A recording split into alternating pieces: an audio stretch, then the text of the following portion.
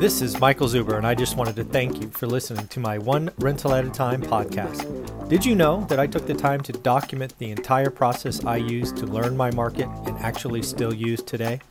I released it as a $199 online course via Teachable, and it is called How to Get Started One Rental at a Time.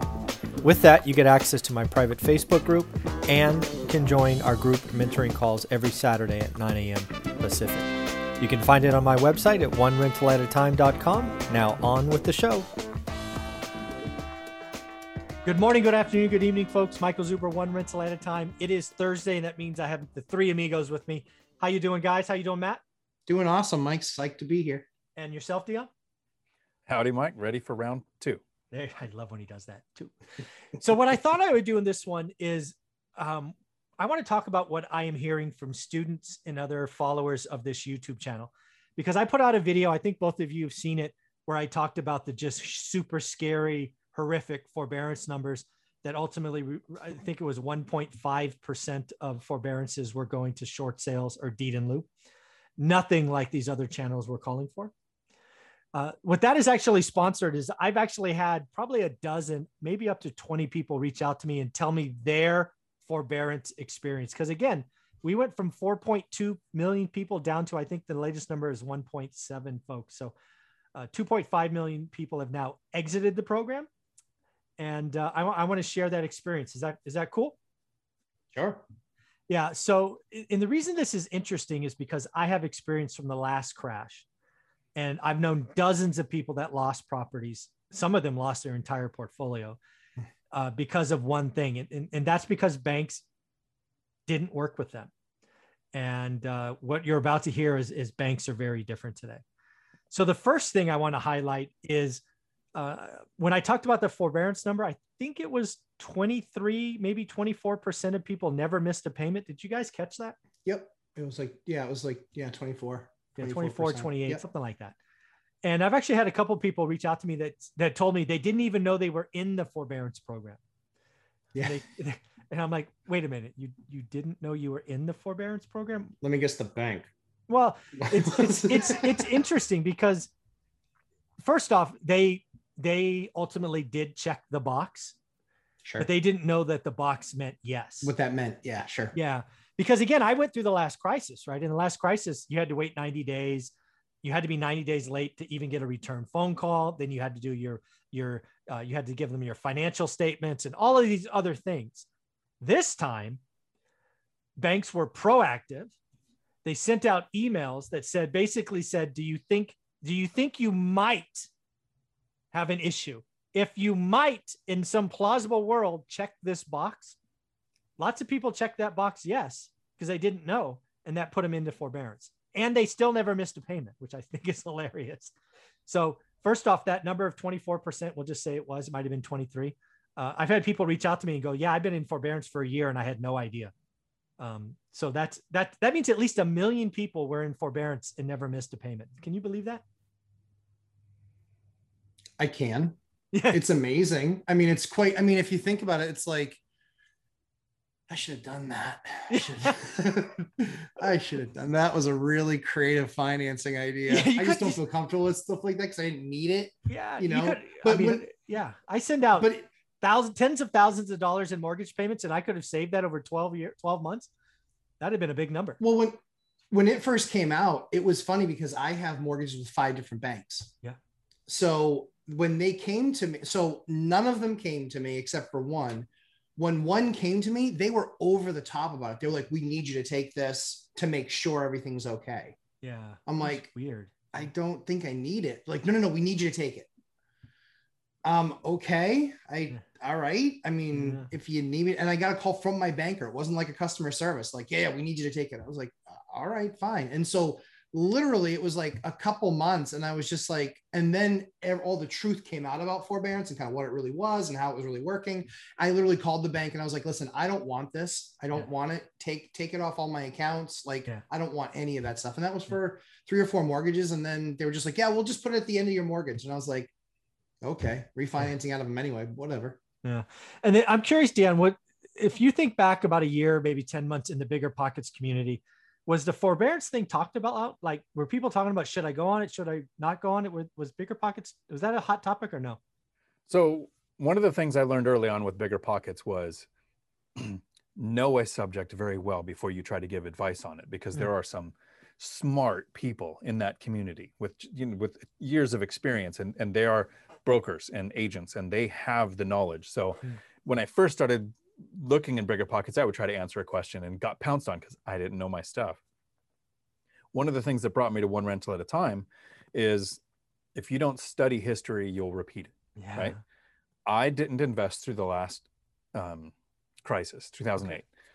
But you did, Mike. So I literally came to your channel. The reason that drew me here is I can get the information from somebody who not only went through it, but survived it, came out well at the end, and get that information from there. What kept me in your channel, on your channel, is the work you put into everyday content. Like that's way more work than I want to do, but I want the end result, that morning brief.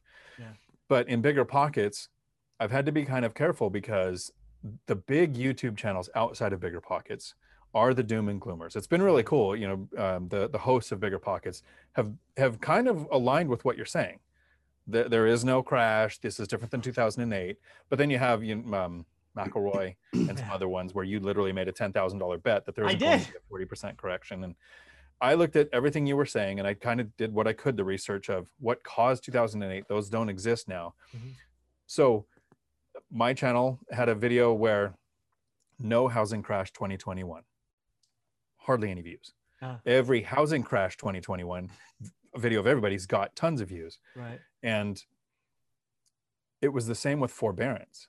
I tried a couple times to say in whatever forum I was talking, nobody has the data. We don't know if 100% of people on forbearance are going to lose their house, or if nobody's going to lose their house.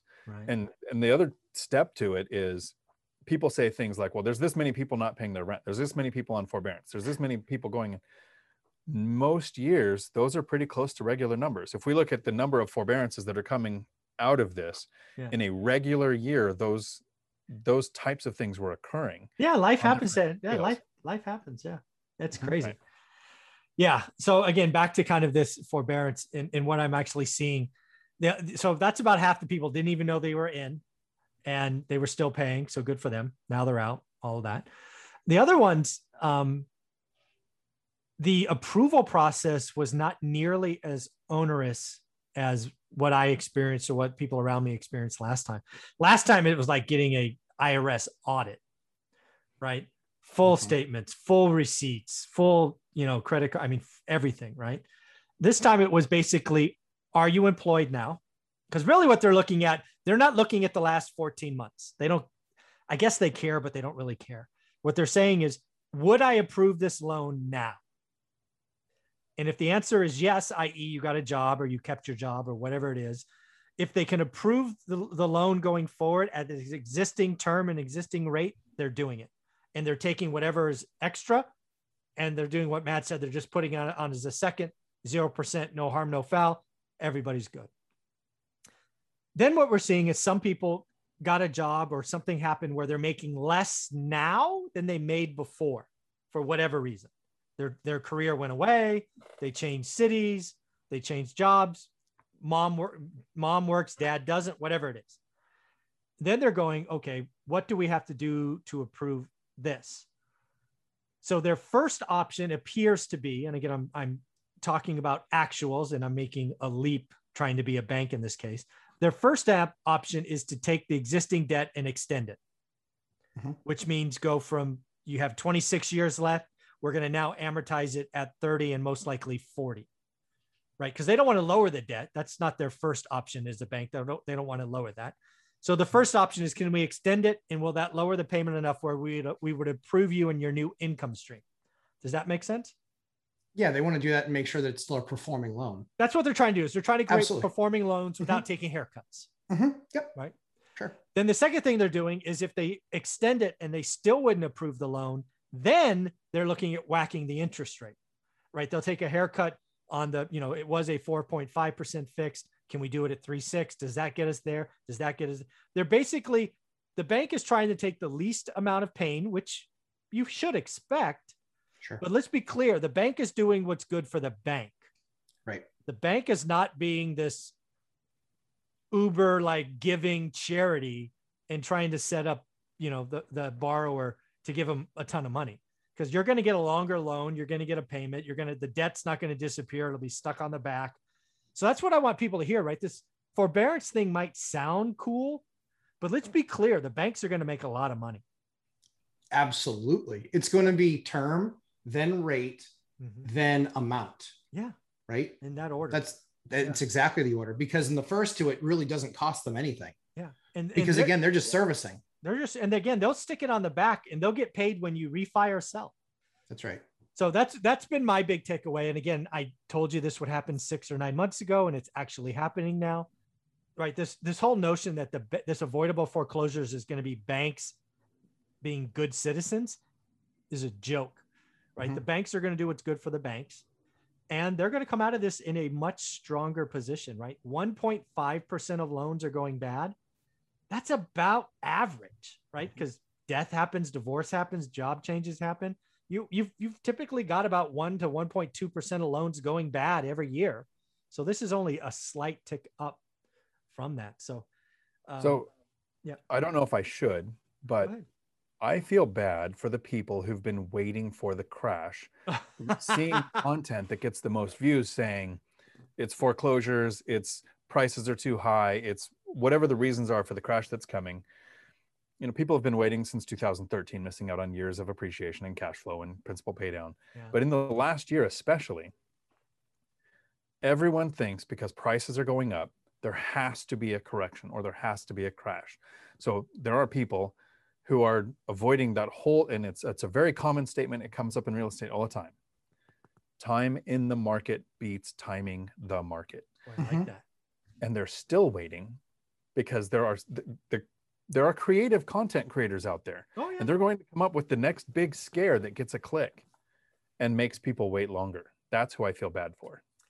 I'm going to send Ken McElroy a check. He helped me out. Yeah. Like I'm doing 11 deals this year already. Yeah. 11. I want to smooch that guy. Yeah. Because he's telling everybody it sucks, it's horrible, it's awful. Run now. Don't take on debt now. It's a horrible idea. You can. Thanks, buddy. Appreciate you. Buddy. Cool. Appreciate you. Thank you, guys. Appreciate you. It made it much easier because you warmed them up with your scare videos. I went in and I got them to sell their property to me and give me a great terms. So thank you. Yeah, that's the other thing I want to talk about, because I've actually just started talking about this. The media is going to go negative on real estate. They want to be bullish or bearish. The media, not even the YouTube creators. YouTube creators have been negative for a year, wrong and negative. Now the media, right? Diana Olick came out the other day. The housing boom is over. I'm like, well, that's an interesting topic. Let's see what she's talking about. Yeah, she finally found a YouTube video. Yeah, exactly. Congratulations, Diana. You got a lot of clicks. It's new homes, all expensive. I mean, it's not even worth talking about. But yeah, I think you're right, Dion. There's a collection of people that are listening to the headlines, and basically they're not doing the work. If you take my course, that's all I ask is you do the work. And yes, some markets are overpriced, but most markets aren't. So this is a little bit of a segue. Sure. I just finished using the actual binder strategy on the tenants that I'm going to use as the example for the video I make for the course to finish up that third video. Yeah. And when I bought the property, the current rents and what people thought a tenant would be okay with for an increase made it an okay deal. Right.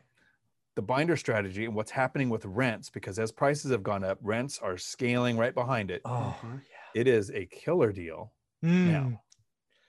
And again, that's why you got to talk. That's why people need to follow people that are in the business, right? Most of these content creators are they're entertainers. Yes. I have been in the business 20 years. I share with people all the deals I'm doing all the time, remodels, flips, all of that stuff. And more importantly, I have 6 experts a week that are all doing deals, just like you guys. So this channel is dedicated to really people doing the work. And I keep telling them prices went up. What was it? Case-Shiller was 18%. I keep telling them rent's coming up. That prices first, rent second. And you ain't seen nothing yet. rents are going to go up even more. It's both great for us, but very frightening for others. I'm unofficially teaming up with Omar for the Tuesday, where, Wonder Powers Unite. Yeah, we're teaming up on Tuesdays because he's done 6 already in since June 1. Yeah, 6. He got 6 cards. That guy. He's got 6 of these coming. Yeah. So I've got 5 since June 1, and I'll have another 2 in August. So I should have 7 by the end of August. So we got 12 on Tuesdays. Well, you need to be sending me your address so I can send you cards, and then I can count them. I can't count them unless I mail you a card. Come on now, help me get to 500. I can get some purple hair. Just like order operations in my company. There you go. You need to send us this. Yeah. Right. Well, Matt, do you want your commission check? I do. That's always the question asked. Yeah, right? Exactly. But then order operations, baby. Yes. Oh, right, guys. This has been a lot of fun. So, Dion, how can people follow you? Right here on YouTube, Dion Talk Financial Freedom, and in the Bigger Pockets Facebook groups, feel free to reach out. Very cool. And Matt? Lumberjacklandlord.com, Lumberjack Landlord on YouTube. Thursdays here with you guys.